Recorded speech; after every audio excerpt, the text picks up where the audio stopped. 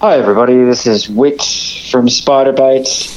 When I'm passing through Carrum, aside from slowing down to 50 kilometres an hour and reminisce about doing the Eel Race Road Rumba or the Watley Street Wiggle, I like to tune in to Radio Carrum and get down with the good vibes.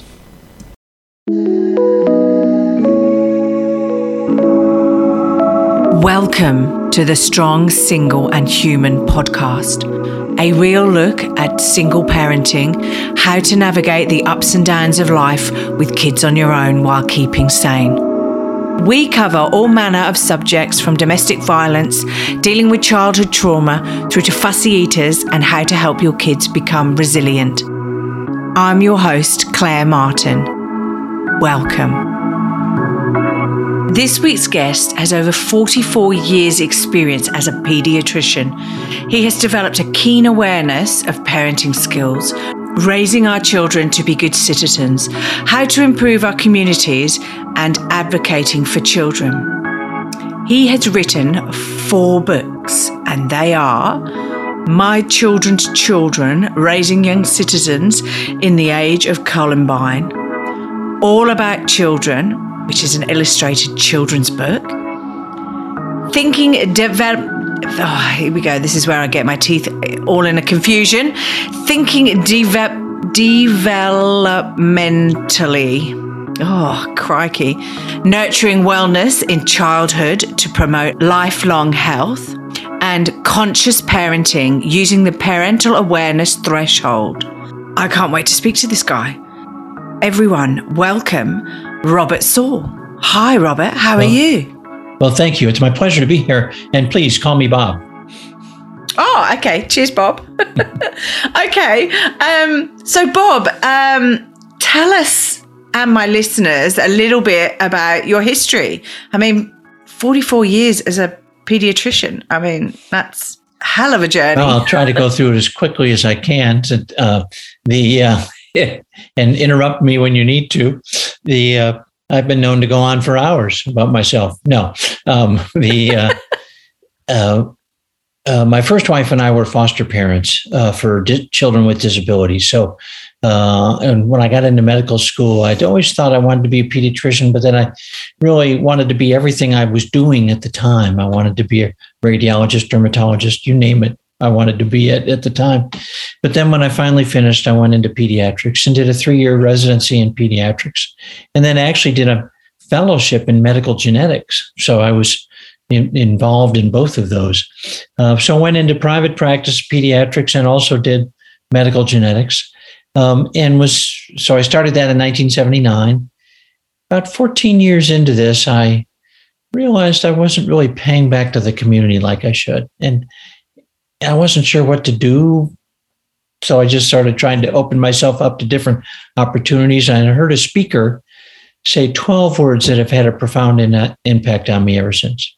He was talking to healthcare systems, but it's really to all of us. For anything that happens in your community, I am the problem. I am the solution. I am the resource. Wow. So what that means is it's not their problem. It's my problem. I need to own the problem, the drug problem, the teenage pregnancy problem, the homelessness problem. They need to be my problem. I need to be part of the solution. And to do that, I need to devote my resources to it. Yeah. Yeah. So that took me a while. How do I do that? I went to the community and said, put me in, coach. I'm ready to do this and do all this good work and be a good citizen. And I was involved, and maybe even smugly so. I was just such a good person. But then April 20, 1999, in the United States, 2 teenagers walk into a high school in Littleton, Colorado, massacre 13 people and kill themselves. We know that as as Columbine. I asked myself, could that happen in my community? And the answer was yes. I asked myself what I'd done to make a difference. And the answer was not enough. Yeah. So I seriously thought about what's going on here? What can I do? What can I recommend to other people? Because I have a professional platform. Hopefully, as a physician, people will listen to me as a respected professional in the community. And so I put pencil to paper, and I'm not sure, back then we used to do that. And I wrote out. Well, I know we don't do that so much now, do we? So I wrote out what I considered to be the 5 steps to community improvement. Oh, okay. And then subsequently wrote over 160 op-ed articles to the local newspaper about those 5 steps, and then published my first book on those 5 steps. So let me go through those 5 steps with you, if I may. Well, I was about to ask you that. I was going to go, what are these 5 steps? Number 1, learn to be the best parent you could be. And I chose those words carefully because parenting is a constant learning experience. You're always learning. Like life, it's a constant learning experience. And the best parent you could be, not everyone has the same abilities. Not everyone has the same circumstances. Single parents, parents with socioeconomic issues, parents with abuse in the family, parents with just, you name it, everything can happen. So my job as a trusted professional was to help these families, empower them, enable them to be the best parents they could be. Initially in my career, people would come to me and I said, well, Doc, what do I need to do here when Johnny or Sally does this?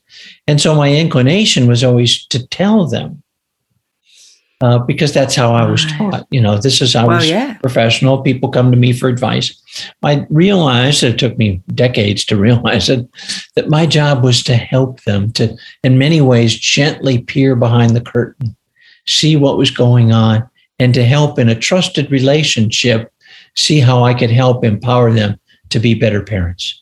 And that was, when you say peer behind the curtain, you mean peer behind the curtain of themselves and what potentially may be going on with them or how they've been parented, or and help them to help their children. Is that what you mean? Yeah, absolutely. Because, my perception of the situation might be totally off base. I mean, there might be some acute catastrophe in the family. There might be some chronic issue in the family, and that could be health, mental health, so many things. So, and, in the doctor-patient relationship, especially from a pediatric standpoint, here in the United States, we have to figure this out and go quickly and go on to the next patient. That's why you oftentimes can't do it right away, but in an extended period of time that a pediatrician works with the family, hopefully they can trust the pediatrician to help them learn to be the best parent they could be. And also another side of that is all kids are different as well. My child is completely different from the neighbour's child to the people who live down the road's child. All kids are different. And also there's different things that can affect children as well, like autism, ADHD. There's so many other disorders. There could be an intolerance, a food intolerance or something like that. That's actually, so do you mean there's in your first step of helping the parents, does that mean also helping the children as such with things like that? Or is there another step? Have I gone too far forward? That's not actually that's the 4th book, but we'll get to that. Oh, I knew you'd covered it somewhere. Let's just build the foundation here first. Learn to be the best parent you could be. Number 2, get involved. It's so critical that parents get involved. And that can be in so many different ways, whether that's with scouting, trash pickup, working in a soup kitchen. There's just so many ways people can get involved. It's so important that parents provide that good citizenship model for their children and get themselves and the children involved. Number 3 is stay involved, which is tricky because sometimes it's easy to get involved, but it's tough to sustain your involvement. Number 4, in many ways, is probably the most intuitive but difficult in our very divisive society, especially here. Love for others. When we're just shouting past each other and we're not listening and we're not willing to reconcile and hear differences of opinion, we're not doing anybody any good. The fifth step is probably the most difficult: forgiveness. And that is a lifelong journey. As I've been working on these 5 steps, I realize that I still have a ways to go in terms of understanding forgiveness. Wow. Because what you learn about and practice forgiveness is very different when you're 10, 20, 30, 40, 50, 60. You mature, but there's issues that still need to be worked on. And as a quick model for that, I love the book called Tuesdays with Morrie. Okay. It was about a sports reporter realized his life was sort of going astray in his early adulthood, reconnected with a very prized college professor, and found out the college professor was dying of amyotrophic lateral sclerosis, or ALS. And so he said, well, why don't you come? The professor said, why don't you come and visit with me every Tuesday, and I'll give you some life's lessons. And one of the major quick ones that I took away from the book was about forgiveness. Forgive yourself first, forgive others, and do it now. Because so many times, especially as we talk about parenting here, you really have to forgive yourself for what you did before you can go on with others. Well, and if you don't, you hold so much guilt, and it's almost like you get stuck. Instead of going, okay, well, that wasn't very productive, that wasn't the best way to parent my child or whatever, how do I do a different way? You can almost get stuck by going, oh, I'm such a bad parent, and get stuck on the negative. And I know through a lot of personal reasons, but I know holding on to resentment or holding on to pain and not forgiving can be very destructive on yourself, mentally as well as physically. Oh, absolutely. And, let's be honest, it will still well up inside. I mean, my father was an alcoholic, was verbally abusive to my mother. They divorced. He did some things to me that, I still remember probably much more vividly than I should. Wow. And I've tried to forgive him, but there's still times when it's still difficult. So it's a journey. We need to accept that. And we need to practice not just personal forgiveness, but social or communal forgiveness. Yeah. Yeah. And I wonder if you'd have done, Bob, all the things that you would have done, and I don't condone it, all the things you would have done if you hadn't have experienced some of the things that you did. And I wouldn't want anyone to experience any of that, but it does make me wonder sometimes if we make the choices in our lives because of the trauma and what we want to not happen to other people. I think that's part of it for me. I mean, I think the other part of it is from the positive standpoint, that I would consider my father's influence the negative part that would drive me. I think the positive came from my mother. I mean, my mother was just one of these people. And that gets me to one of the points about the book is what I really, about the 5 steps, what I really want to drive home the point is, to me, parenting is raising your children to be good citizens. And because my mother, when, my parents divorced, I remember her saying, Bob, I just want you to be happy. I just want you to be happy. Fortunately for me, I didn't listen to her words. I followed her deeds, because she was one of those people that was just did right by everybody. And so I'd like to think if I'm doing right now, that it's my mother's example. So happiness to me is a blissful secondary side effect of parenting your children to be good citizens. Yeah. And your book actually goes through those 5 steps to community? Does it cover those off in a bit greater detail? Yes. The first book is entitled My Children's Children, Raising Young Citizens in the Age of Columbine. And each of the chapters or each of the sections of the book covers those various steps, and each chapter has various action steps with a take-home message, what you can do to learn to be the best parent you could be, get involved, stay involved, love for others, and forgiveness. So that book, that was from 1999 to 2013. So that was about a 14-year project for that book. But obviously for me, that book was setting the stage for what was yet to come. Subsequently to that, we published a children's book that was beautifully illustrated. And I published another book that was co-written with, that was more of a scientific book. But the most recent book is on what's called conscious parenting. And so that's what you were getting to. How do you do this? What are the steps here? Yes, and this is what you explore in conscious parenting, right. Isn't it? To me, conscious parenting is an enhanced awareness of where you are in the relationship with your child and where your child is developmentally.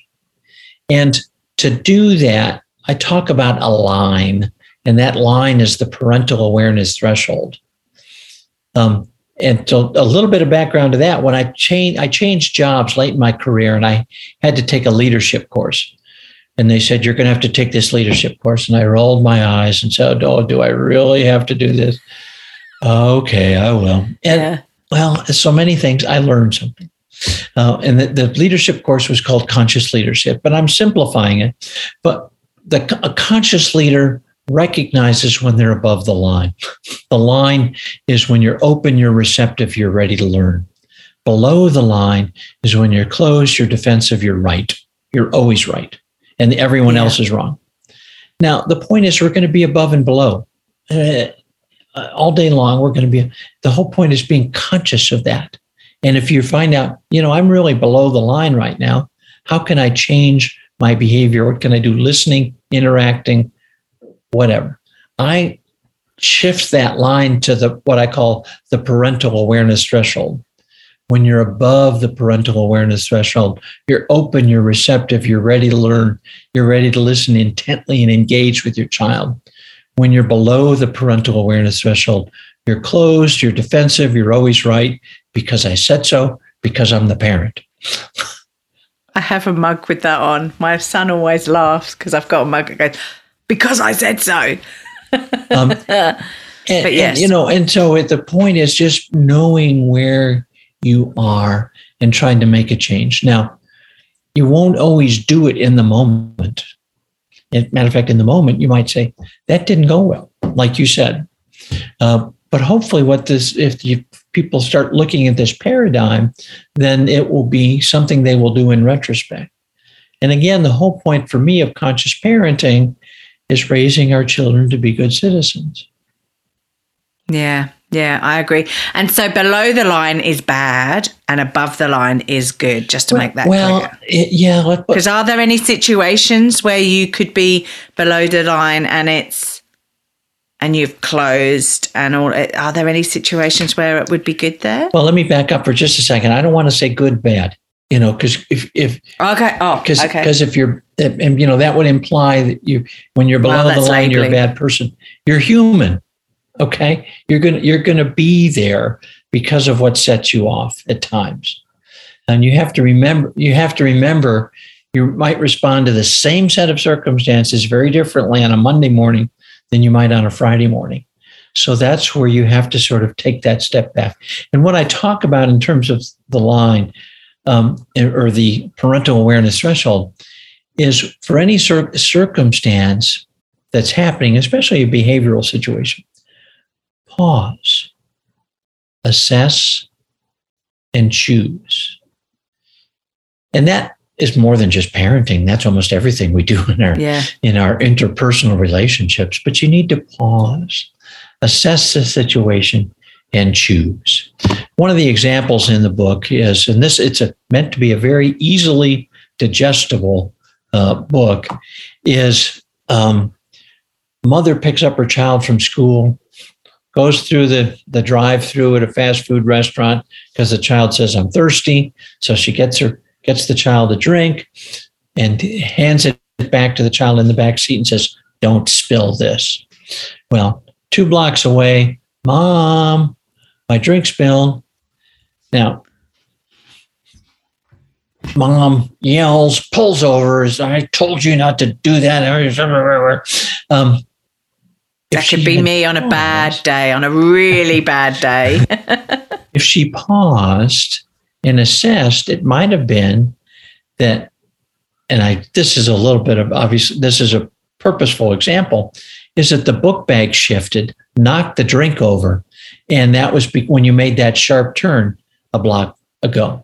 So in many ways, the parents set the child up for failure because the book bag was loose and the drink. And so a pause, assess, and choose is that maybe a different response would have been, let's work on this together and going forward.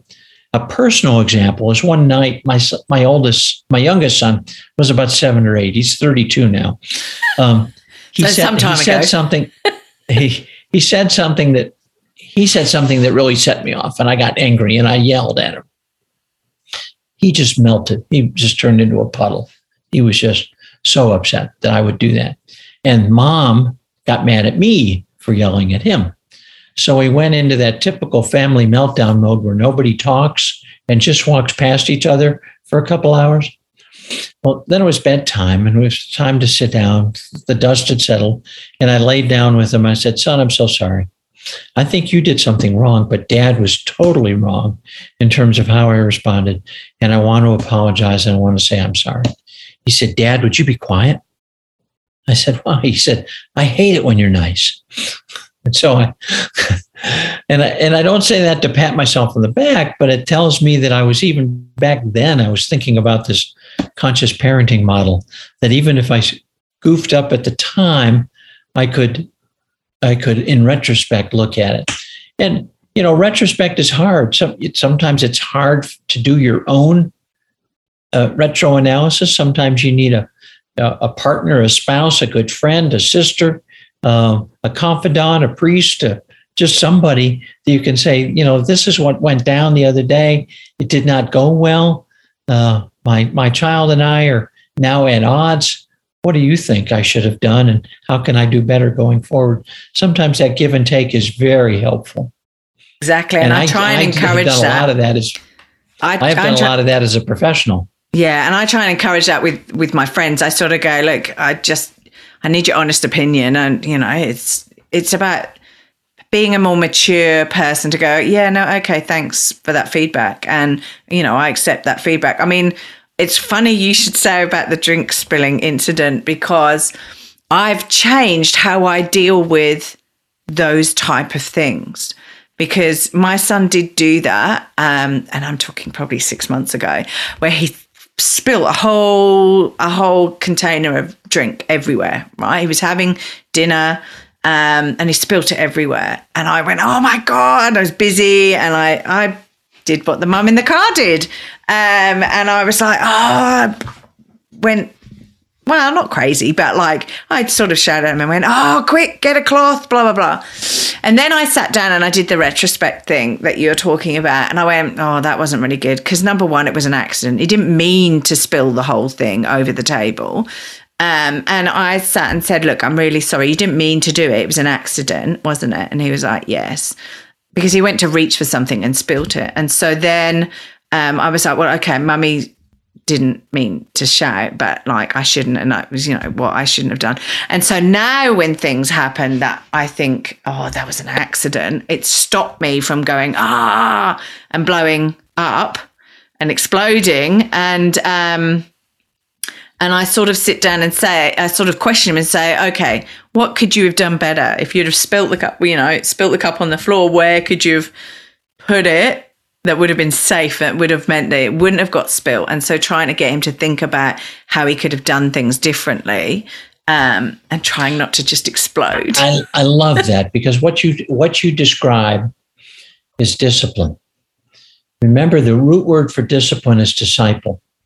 So anything we're doing in terms of a behavioral issue should be a teaching experience, because disciple means to teach. So we don't want to punish. We want to make it a teaching experience. And so, because a lot of people equate punishment to discipline. But it's not. I think punishment is a rare event. Discipline should be much more common. That's not to say I want permissive kids doing whatever the heck they want to in the world. No, absolutely not. Yeah. But it can be done in a loving, instructive way, rather than using physical discipline. And what's he going to learn if I just shout at him? If I just shout at him and then I clear it all up for him? So if he spills water, juice, whatever, he clears it up. I go, right, how are you going to clear that up now? Right. And he clears it up because he's made the mess. So it's not, as mums, you want to get straight in there and clear it all up, but he clears it up. He thinks about, well, what does he need to clear it up? And then he thinks about, well, how could he have prevented it from happening? So that's how I'm trying to do it at the moment. It doesn't work every time, but that's the human part of me. Like you say, we're all human. We've all had no sleep or really busy or, doing half a dozen things, but it's just how I'm doing it at the moment because I just feel as though I don't go any other way. He doesn't learn. A lot of parents say, I told you. How do you not learn that? I told you so many times. This is the 5th time I've told you that. Well, we need to remember that the adult brain is really not mature until age 25. Yes. So even the 15-year-old who, quote, should know better, is still going to make plenty of mistakes. Unfortunately, some of those mistakes might be more consequential than spilling a glass of juice in terms of bad behaviors or bad choices. Yes, and I think it goes back to you and saying you want to raise good citizens.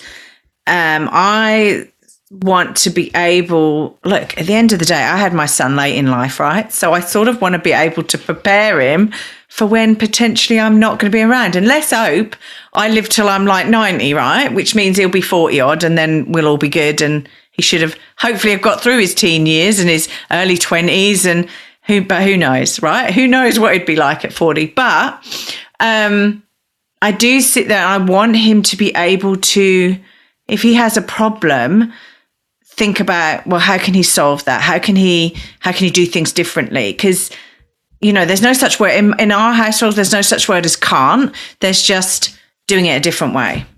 You've just got to think about it. You can't run 100 meters in 10 seconds, but what else could you do? I don't know, put roller skates on with jetpack and then you could actually roller skate within 10 seconds of 100 meters. I don't know. Maybe that's something that you're not going to be skilled at, but think about something else. I don't know. But yeah, I'm trying to educate him that way. I know. So, okay. So I'm not sure if we've fully covered it, but what about if you're under the line? I know we've said about stepping back and stuff, but how do you get yourself above the line? Is there certain things that you can do to change that?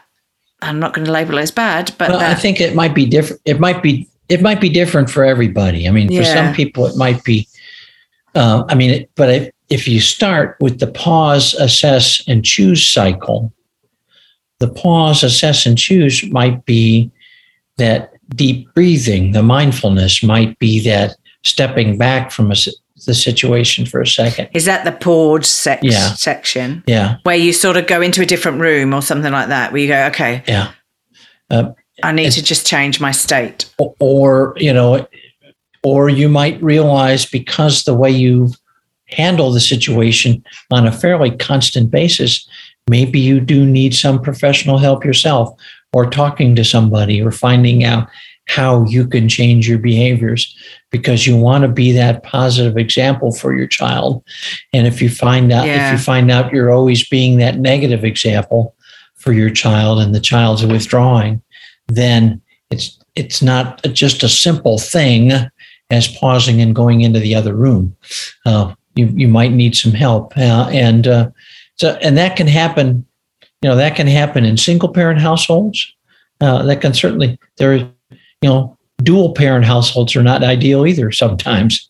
I mean, so every. Well, I sometimes think there's more in the mix when there's dual parent. I mean, it's great because you can half the workload, but at least I'm the only person I have to worry about as such. Obviously, my son, but I control and deal with myself. Okay, but then when you've got another adult in the mix as well, and you're dealing them with their views, their opinions,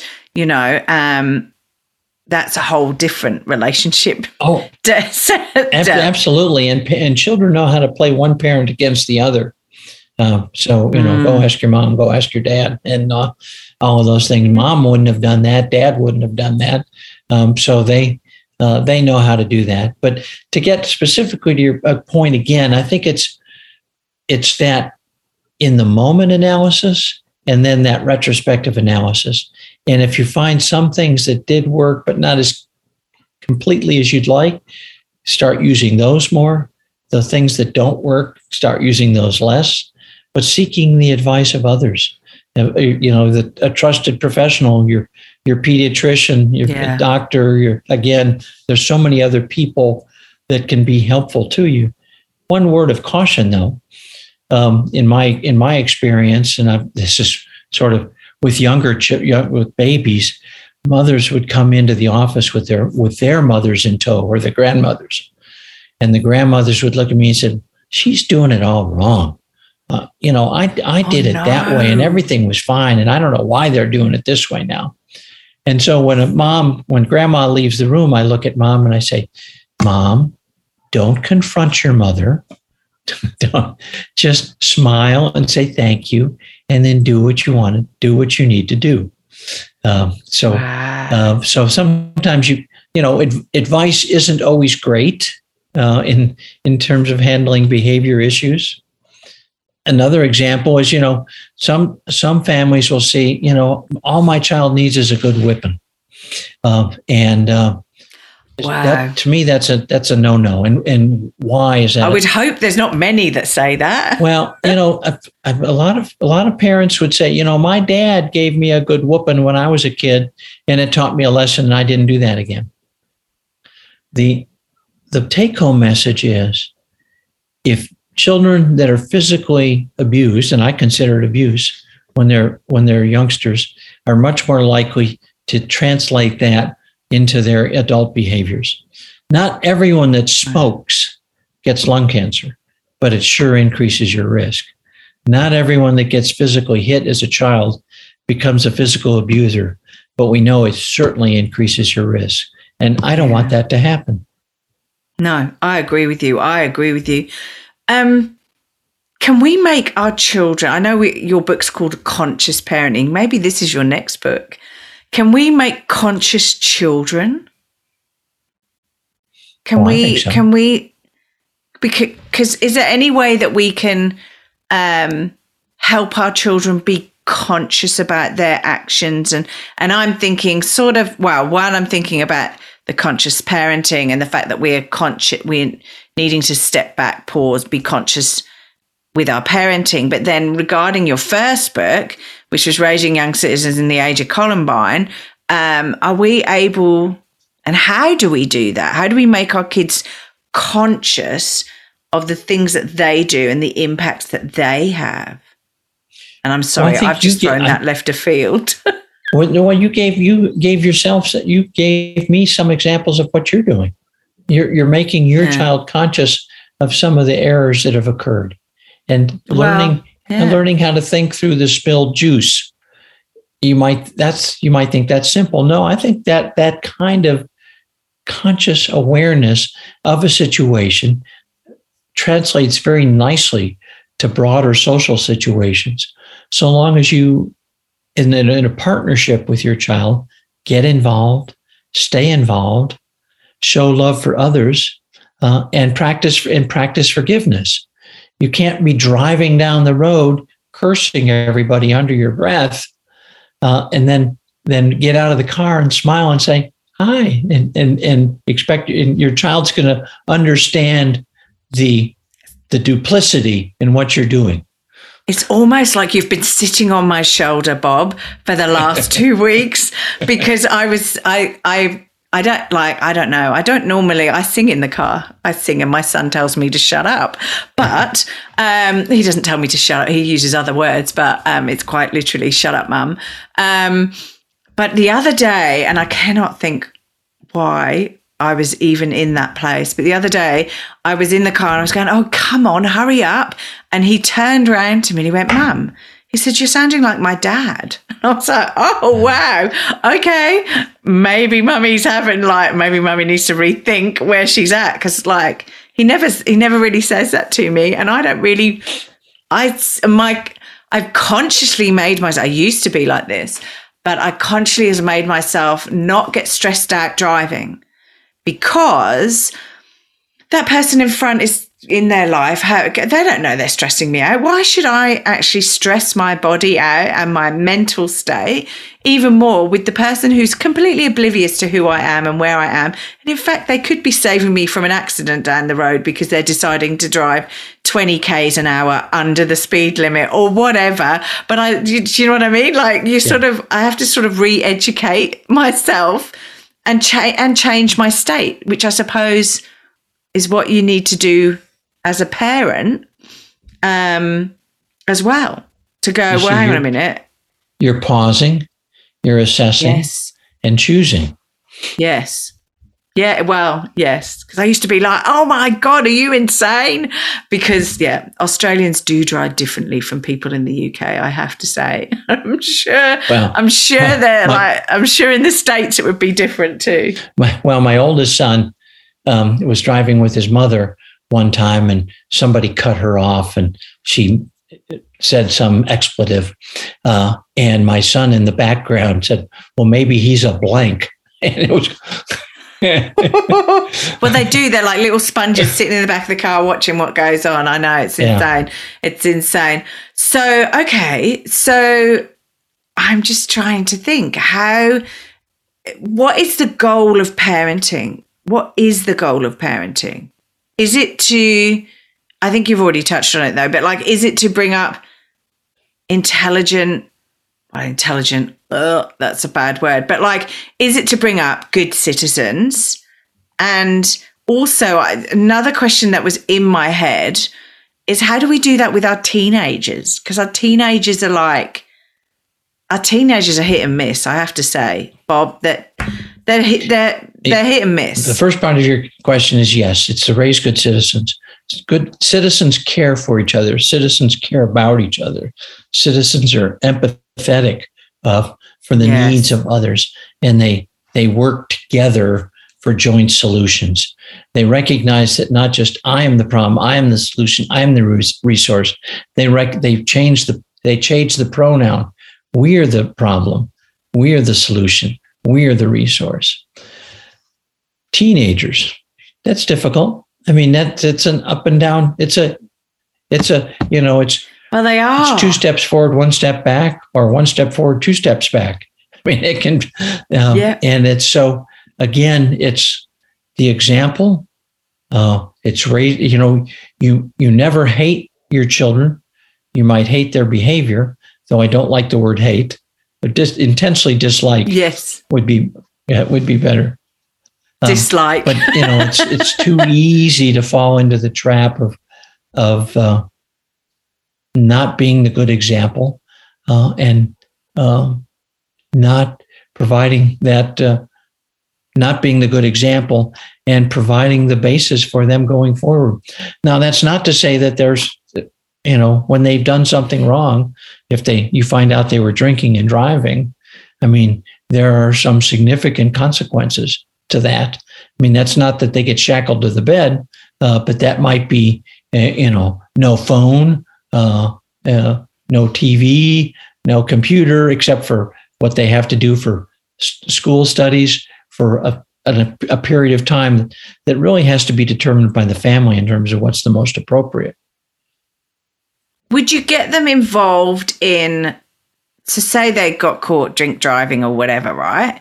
Would you then get them involved in something that was to do with victims of drink driving, or it's to get them involved more in the community side of things and sort of get them? I think that would be a great idea. I just think these kids have it too good. Shame. That's so bad. I sound such an oldie. But these kids have it too good. And I actually sit there, and I suppose it's my age, because if I was younger, I probably wouldn't care, right? But the thing is, I sit there and I go, I do think getting them involved in homelessness, feeding families that don't have as much as their own family and things like that may help. Have you found any research or anything that sort of says getting kids involved in those sort of community projects as such? I don't have any. Bring out good citizens. Yeah, I don't have any research per se that says 92% of the time when they do that, things turn out much better than the other. But to me, it's intuitive and just makes sense. Yeah, no, that's fine. My kid's probably going to hate me going forward. But yeah, no, that's fair enough. And you can pick and choose. I mean, it might not be directly that. I mean, if it was the drunk driving, might not be the Mothers Against Drunk Drivers thing or families. It could be something else that's related, so they still understand the need for community involvement. And what they did was wrong, and there are consequences, but I still love you unconditionally, and we're going to work to make this different going forward. Yes, no, I agree. Look, so thank you for today. Thank you coming on board and talking to us about your books and stuff. Where do people connect with you? My website, which is www.mychildrenschildren.com, has the books, has a blog that I send out, has a contact page, and has a lot of the just a lot of information that's cool. Yes, it does. I have, and I've tried to post a blog now on the blog at least weekly about things that I'm writing, and it can be on a variety of things. It's hard work keeping up on a blog, so hats off to you, because it is, like, even on a weekly basis, it's very hard. I don't think I could do what you're doing. Well, it's a lot of it. My next writing project, it gives me fuel for some of this. Oh, okay. My next writing project is about. Well, it's going to be. I've got somebody that signed on with me to do it, but I don't know if this is going to be the title or not. It's called What Really Matters. And it's truth, trust, science, civility, diversity, and faith. Wow. Okay. Oh, I can't wait for this to come out. With your other books, are they on Amazon and places like that? Can people, as well as obviously your website? Okay, that's cool. So people can find them as well. I just wanted to make sure that people were aware of that. Yeah. Wow, this new project sounds good. Let's hope it doesn't take you 15 years to put this one out, though. I hope not. How long's the book taking you now? Well, this book is about 2/3 written, but that's probably another. Wow. Once you get down, it's probably another 12, 18 months in terms of fine tuning and that sort of stuff. I know people don't understand what goes into writing a book, do they? Not at all. No. Okay, cool. Look, thank you so much for coming on the podcast. I usually ask, if you could have a superpower, what would it be? But I've changed my question. So I am so sorry, Bob. I've changed it to, and I would be interesting to see what you would say. I would change it to, if you could recommend a book to my listeners, what would it be and why? And it can't be your own ones, because we've already plugged them enough on this podcast. No, I need a few more plugs. No. Well, a quick, simple one would be Tuesdays with Maury. And Maury I want to get this book. Maury is spelled Morrie. Another book that I really recently like is called Caste, Caste. Oh, yeah. It's by Isabel Wilkerson. And she talks about the caste system in India, in Nazi Germany, in the United States. And I think all cultures probably have some, certainly Probably. The native cultures in Australia probably are a victim of some caste system also. But it really was an eye-opener for me. And it was in that book where I learned the term radical empathy, that empathy is not just feeling sorry for somebody. Oh, I wish if I put myself in your shoes, I see that's really hard. No, radical empathy is learning about what they are actually doing, is actively dissecting so you understand what it means, not just saying it. So yes, I love the term radical empathy. So those would be good. If you ask me in an hour, awesome. I'll tell you 2 different ones. So, well, that's okay. That's all right. No, I'm loving this new question because I'm getting to learn so many more. I don't know how I'm going to read all these books, but I'm getting such a list. But I've spent a year asking people what would their superpower be, and I'm sure my listeners are sick of it now.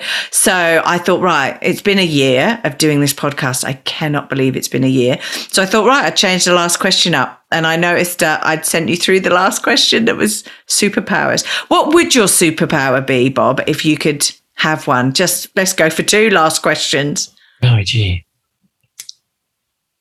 To spread the word of community, forgiveness, and empathy as far and wide as I could. Wow. Well,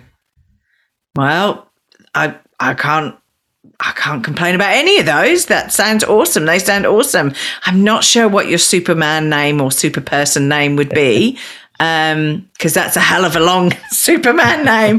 But yes, no, that sounds great. It sounds really amicable. Look, thank you so much for coming on board. I've cancelled on you, you've cancelled on me, but I'm so glad that we could get together to do this podcast. Thank you so much for spending your time with me today and my listeners. It's been a pleasure. Oh, thank you. It's been my pleasure. Thanks for listening. I hope you have a wonderful week, and I hope to see you back here again soon. Be kind to yourself, and remember, no one is perfect. We're all just putting one foot in front of the other and doing our best. I'm Claire Martin, and you've been listening to the Strong, Single and Human podcast.